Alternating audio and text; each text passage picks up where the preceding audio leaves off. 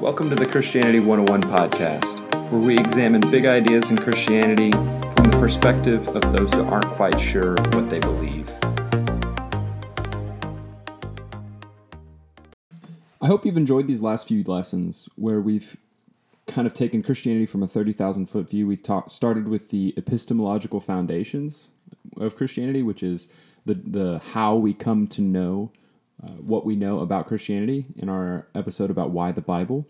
And then we looked at the gospel, the central message of Christianity, the wonderful news of what God has done in the person and work of Jesus Christ and what that means for the world. And so now we want to actually crack open our Bibles and start to look at what is in the Bible, how we get to that story, the context of the gospel, the context of the message that God gives us. And to do that, because this is an intro class, because it's an intro series of topics, we are not going to be able to obviously read the entire Bible to you over the various podcasts. That would take much more than our 20 to 30 minute time period. But we're going to look at it start to finish and kind of summarize the major movements within Christianity, the major movements within the story. A story that starts with creation. It starts out with what the Bible tells us about our origins, where we came from as a people, and how that kind of impacts what we think about the entire world. So this episode is Why Creation, and we're excited to get started and work into it.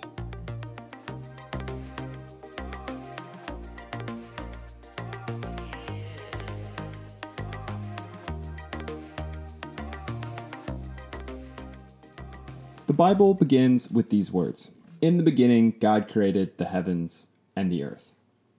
The way that we're looking at the Bible, the way we're trying to understand it, is we are trying to understand that the Bible is a story. And now, it's a true story, but it is a story nonetheless. And so every story, there's kind of various elements that happen throughout the story. There's characters, there's plots, there's settings, and all of those things are true within Scripture. Now, it's a very complex story. There's different people and characters. There's different time periods that it elapse. But ultimately, the entire story is taking place throughout, really, history. It's the Bible is the true story of history. And so the really important thing that we need to learn when we start to study the Bible is who is the story about? Who is the main character of the story? And when it comes to the Bible, that answer is very simple. It is God. God is the primary character that is working all things together throughout the Bible. The Bible is not a story about us finding authentic versions of ourselves. The Bible's not wisdom that's going to help us live our lives the way that we want to live them. Guys, the Bible is about God. So the key question that we have to ask ourselves when we're reading the Scriptures is not, what do I learn from this? What do I learn about reality? What do I learn about these people in this time? The primary question we need to ask is, what does this story teach us about the nature and character of God? That is always the main question that we need to be asking. This is important for Christians. This is important for everyone, because we believe that right and wrong, good and evil, are all based upon God. God's character and God's decree. This is how we Christians determine whether any action is good or bad. Good actions they are within the will of God. That is what God would have us do in any place or time. Bad actions are outside of the will or purview of God. We Christians do not look within ourselves, our feelings, or our emotions to determine what is good, right, and true. We look to the perfect God who never changes to determine what is good and what is evil. And so the more that we learn about the nature and character of God, the more we are able to understand the world that God created. So as we open our Bibles to Genesis 1, we are presented with the story of creation. We are told that the earth was formless and empty, and the Spirit of God was hovering over the waters. Now this formless and empty word is the word that Hebrews associate with the concept of chaos.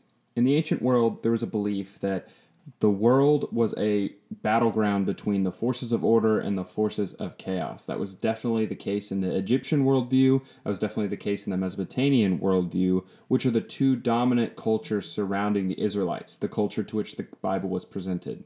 Now, it's really cool. The way that God communicates with his people is not in some abstract way concept of understanding truth, God uses the language of culture in order to teach us about who he is.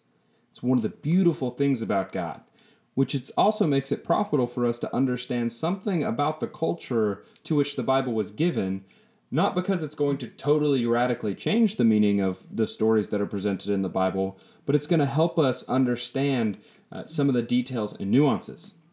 All that being said, when the Bible starts with the Spirit of God was hovering over the waters, we have to understand that what that is saying to the audience it was given to is God is hovering over chaos. And then what unfolds in the first chapter of Genesis is God creating order out of this chaos. Now that was a big, big deal, especially to the Israelites. The Israelites, when they received this story, when they learned about who they were, they had spent their entire lives under the yoke of oppression of the Egyptians and living in the Egyptian world. And if you understand the Egyptian mythology, the gods were the ones who brought order out of chaos, but primarily Pharaoh, who was divine in the Egyptian mythology, was the one who was the vassal of the gods who brought order out of chaos. And so this story in Genesis chapter 1 is a direct challenge to Pharaoh's sovereignty. God had already exercised his authority over Pharaoh. The Israelites were already a people. They had already been brought out of Egypt. But their whole worldview had been shaped by these stories, these Egyptian myths, and the way that they understood the world was that the various Egyptian deities controlled the forces of chaos. And what God is telling his people on Sinai through Genesis chapter 1 and 2 is no, I create order out of chaos. I am the great architect of history. I am God, and I am God alone. Now, this story was given to the Israelites in around 1400 BC.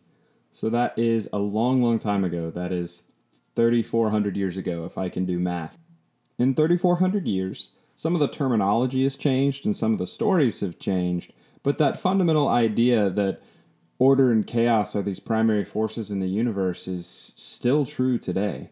Rather than describing those forces as gods at war, we now describe them with scientific terms like the law of thermodynamics, entropy, and the like. Fundamentally, we still believe that the universe is ultimately in chaos, and we are still baffled at the fact that our world is so creatively and beautifully ordered. And into that world, Genesis 1 still speaks profoundly. It tells us that the world that we live in is no accident. The world we live in is no random compilation of molecules and atoms that just so happen to, over the course of time uncountable, come together in a bunch of random and chance events in order to create the world that we live in. No, it declares the truth that this world is a masterpiece created by a master creator. That the world that you see, the beauty that you see, the intricacy and the wonder and the majesty, you see it and you feel it because it was beautifully, fearfully, and wonderfully made by a creator God who intimately designed every single aspect of the universe, created it good, and created it to flourish. That is what Genesis 1 and 2 teaches. This understanding is quite different than mythologies both ancient and modern. While the Egyptian mythologies cast Pharaoh as the great bringer of order from chaos, when we look at the Mesopotamian mythologies, they deal with the forces of order and chaos, but rather than there being one central figure who brings the order out of the chaos, those forces are definitely at war. And the creation myth from the Mesopotamian mythologies is creation out of the great battle of the gods. The same is true of both Norse mythology and that of Greek mythology.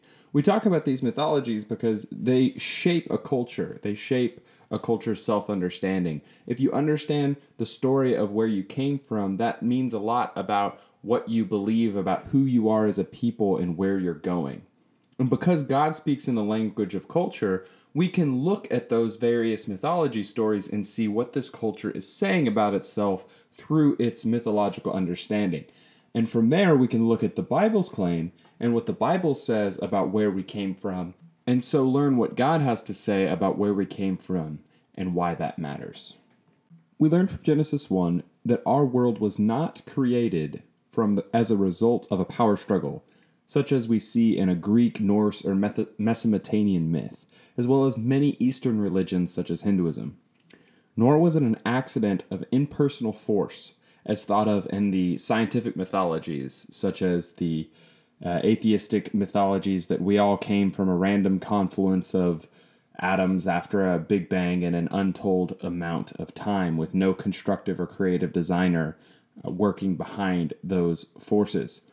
The biblical picture, as we've said, says that creation was the product of careful and intelligent design, which has radical implications for every single aspect of our lives. If the universe was carefully created as an artist paints a masterpiece, then the world has value, meaning, and purpose.